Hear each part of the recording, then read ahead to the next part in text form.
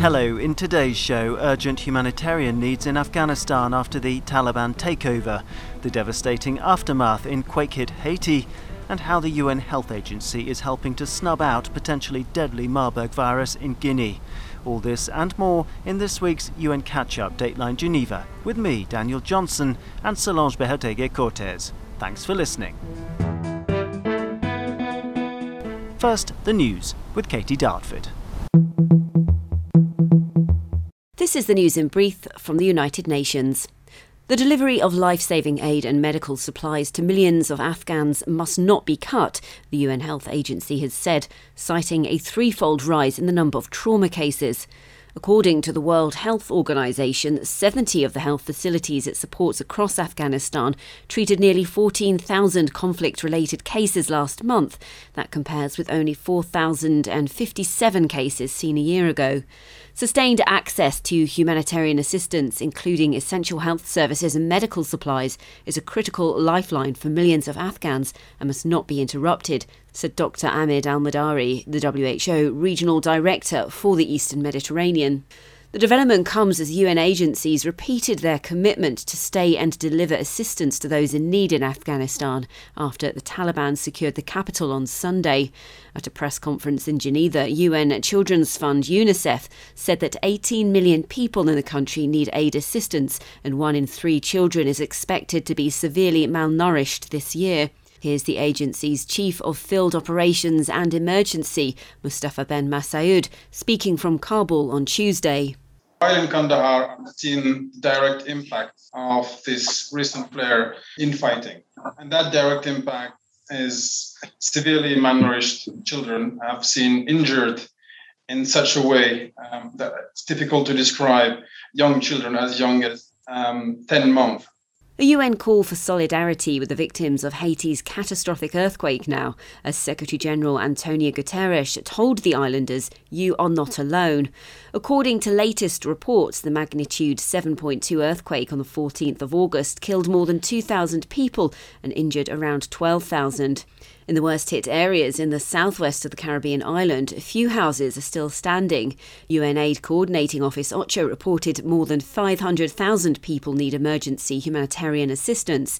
It noted that 2 additional humanitarian convoys were scheduled to deliver assistance on Wednesday, including medical supplies and healthcare, clean water and emergency shelter. OCHA also noted that aid trucks have faced roadblocks erected by communities with unmet needs, while heavy rains from Tropical Storm Grace have hampered deliveries.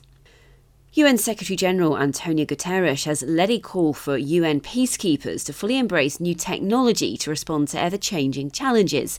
Outlining his strategy for the digital transformation of UN peacekeeping, Mr. Guterres told the Security Council that 21st century innovations were changing the nature of conflict and having an indelible impact on civilians.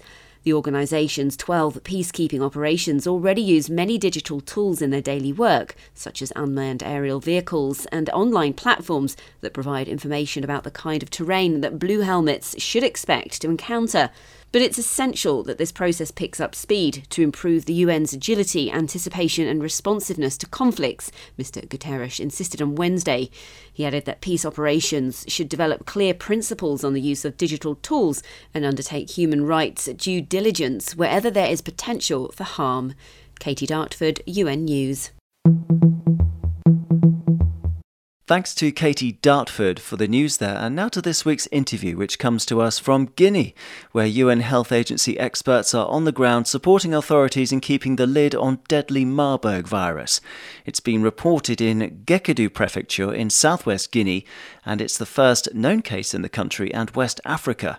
To talk about the prevention measures underway, I spoke to the World Health Organization's representative in Guinea, Dr. George Kizerbo. This is a very significant event, but is arising in Guinea for the first time in West Africa also. Marburg virus is a virus from the same family as the virus which causes Ebola. It is usually circulating in animal populations, but sometimes by accident it can be passed to human populations and then from person to person by close contact with body fluids, blood, or in health settings. So It is an event that is very serious in Guinea, but also in the region because of the cross-border implications with Liberia and Sierra Leone. So what are you doing to stop it? There's been one fatality so far. Contact tracing, presumably. Yes, the response teams are working at points of entry with Sierra Leone and Liberia. The personnel at the borders are being equipped and trained. And also the communities are being engaged because these communities are circulating. There is a lot of mobility for people going to markets, people going to family events. So there's a sensitization of the community so that they can take all the precautions, especially avoiding touching ill people, avoiding also large gatherings, especially for funerals, which are very, very dangerous events where people can come into contact with a dead body and then disseminate the infection. Contact tracing is also ongoing. We have 150 contacts, but maybe 5 considered high risk, which would be monitored for 21 days, which is the maximum period of incubation to make sure that they are not harboring the virus. And can I just jump in there quickly, George? Where are these contacts being monitored? They are in their homes, but isolated from the rest of the families and supported, including with food and other means of hygiene and protective measures, so that they can stay at home for 21 days and avoid transmitting the disease further. That sounds very promising. Can we just talk about the potential for confusion of Marburg with Ebola and other diseases and other infections? I mean, how confident are you that it won't be spread? Because it's not initially easy to diagnose something like Marburg, is it? Yes. I think the message to the community is really any fever, any flu-like syndrome, to really consult as soon as possible and be tested. I think this is a key message. Marburg is different from Ebola because there is no known treatment or vaccine so far. So we can only stop it through very, very robust prevention at the community level. And talking about the community, how do you get their trust? Because you're coming in from the outside with the greatest of respect. What does it take to really involve a community in combating something like Marburg?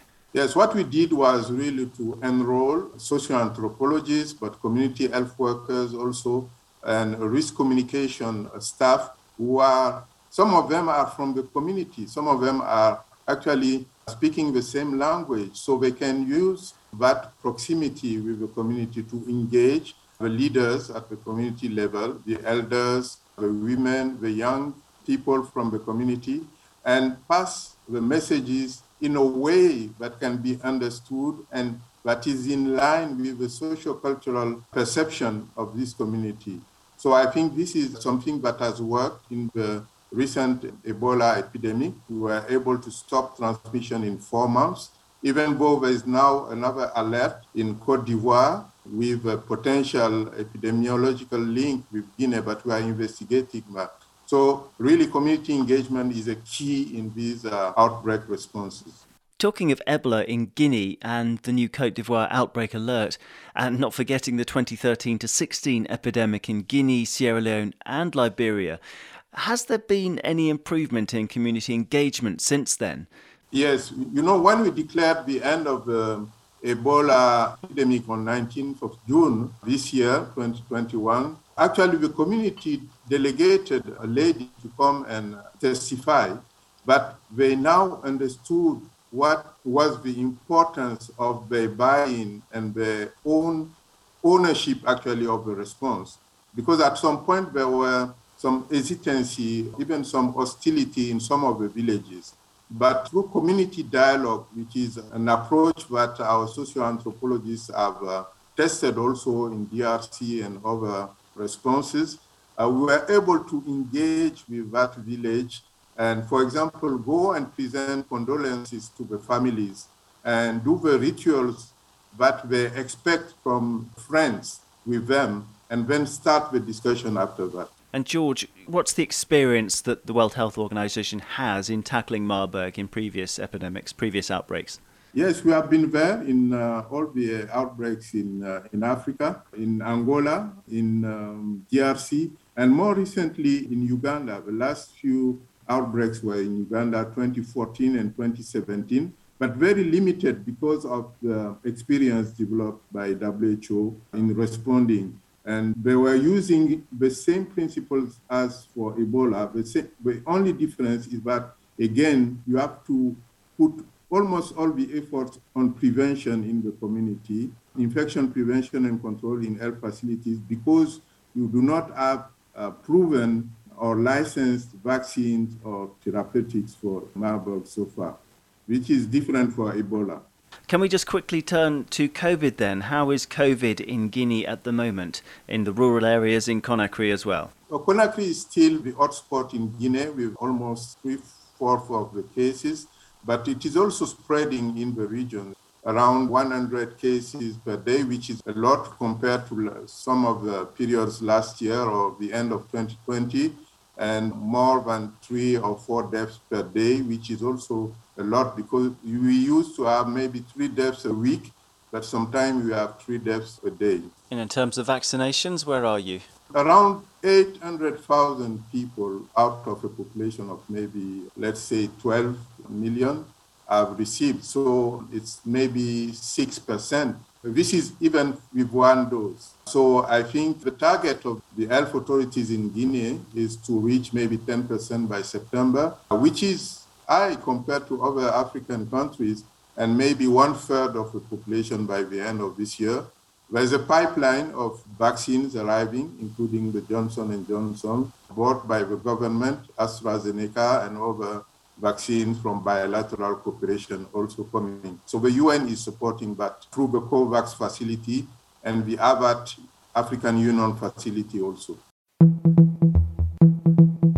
My thanks to Dr. George Kizerbo from the World Health Organization for explaining how the UN agency has used its experience in tackling Ebola to work with communities to overcome deadly virus outbreaks together. Now it's time for some closing thoughts from Solange Behotegue Cortez. Hi Solange, I know you found a great literary coincidence linked to this story, so let's hear it. Hola Daniel. Yes, do you remember the story of the Pied Piper? The town was infested with rats, and villagers hired a piper to get rid of them with his magic flute. But when the rats were gone, the citizens refused to pay him, and in revenge, the piper lured away the children with his flute, leading them away as he had had the rats. The story, based on a German legend, was written by the brothers Grimm. They both went to the university in Marburg, Germany. Yes, Marburg. The virus, cousin of Ebola, took its name from the village. In 1967, an outbreak was reported for the first time among animal laboratory workers in Marburg and elsewhere in Europe. The current global crisis has shown us how vulnerable our societies are, and at the same time, it acts as a wake-up call. It is time to pay the piper. There is no magic solution. Viruses, any virus, don't just magically disappear. Dr. Kizerbo from the World Health Organization said that we need to stop the Marburg virus in its tracks. And that means that we must all fight it together. Sadly, there is no vaccine for Marburg virus, or at least not yet. But there is regional and international solidarity. At a press conference here in Geneva, the UN Health Agency said that on Saturday, 14 August, Côte d'Ivoire had declared its first Ebola outbreak in more than 25 years. And do you know, it was Guinea that sent thousands of vaccines to their neighbor, Côte d'Ivoire. We cannot leave our future in the hands of magic flutes when we can have vaccines and other simple measures to keep these dangerous diseases at bay. For no reason we should be charmed or enchanted to follow the Pied Pipers of misinformation. Thank you very much for that literary sign-off. It is a sobering reminder and warning that fake news is as old as the hills. The UN has the Verified campaign to fight misinformation, and if you want more details, then please just log on to unnews.org and search for Verified. Have a good week, Solange. A good week to you listeners. Thank you for joining us. Stay safe. We'll catch you next week. Bye-bye for now. Chao, hasta el próximo viernes.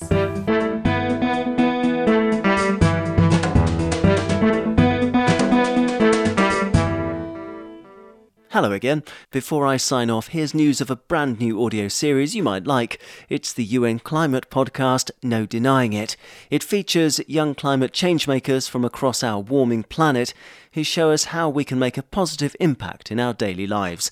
Listen in wherever you get your podcasts every Thursday from the 26th of August. Young people, from the first time in several centuries, they don't believe that their life will be better than their fathers. There's no denying it. Stopping climate change is simple. We need to stop digging up fossil fuels and burning them just to get energy. Our current climate crisis is directly linked to colonization when we think of colonization as a system that's always thinking about extraction. It's hard to focus on individual rights or wealth inequality if literally they can't breathe the air or there's fires pushing them out of their communities or their home. Quitting our addiction to fossil fuels is going to take solutions in every industry, at every scale, in every nation on the planet. It's not because of CO2. It's because we approached the planet with an unbalanced worldview. And so, of course, eventually the world became unbalanced. So if we can take some lessons and teachings from indigenous cultures, if we as individuals can hold a balanced view in our minds, then it's just a matter of time before the world balances as well. Our vision is be able to replicate this process in every part of the world that there is sea and fishermen. It made you understand your place better, made you feel really humble and want to work a lot to preserve the well-being of this planet that has existed so many ages. No Denying It, the UN Climate Action podcast, brings you the voices of young climate changemakers from across our warming planet. These activists, engineers, and entrepreneurs show us how we can make big changes in our homes, our jobs, where we vote and pray, and with our family and friends. I believe everyone is put in this world for a purpose. And my purpose was always to create a dent in the universe by impacting the environment space. That is my purpose. We all have to start somewhere, but the important thing is to get started. There's no denying it. Find No Denying It, the United Nations Climate Action podcast, wherever you listen.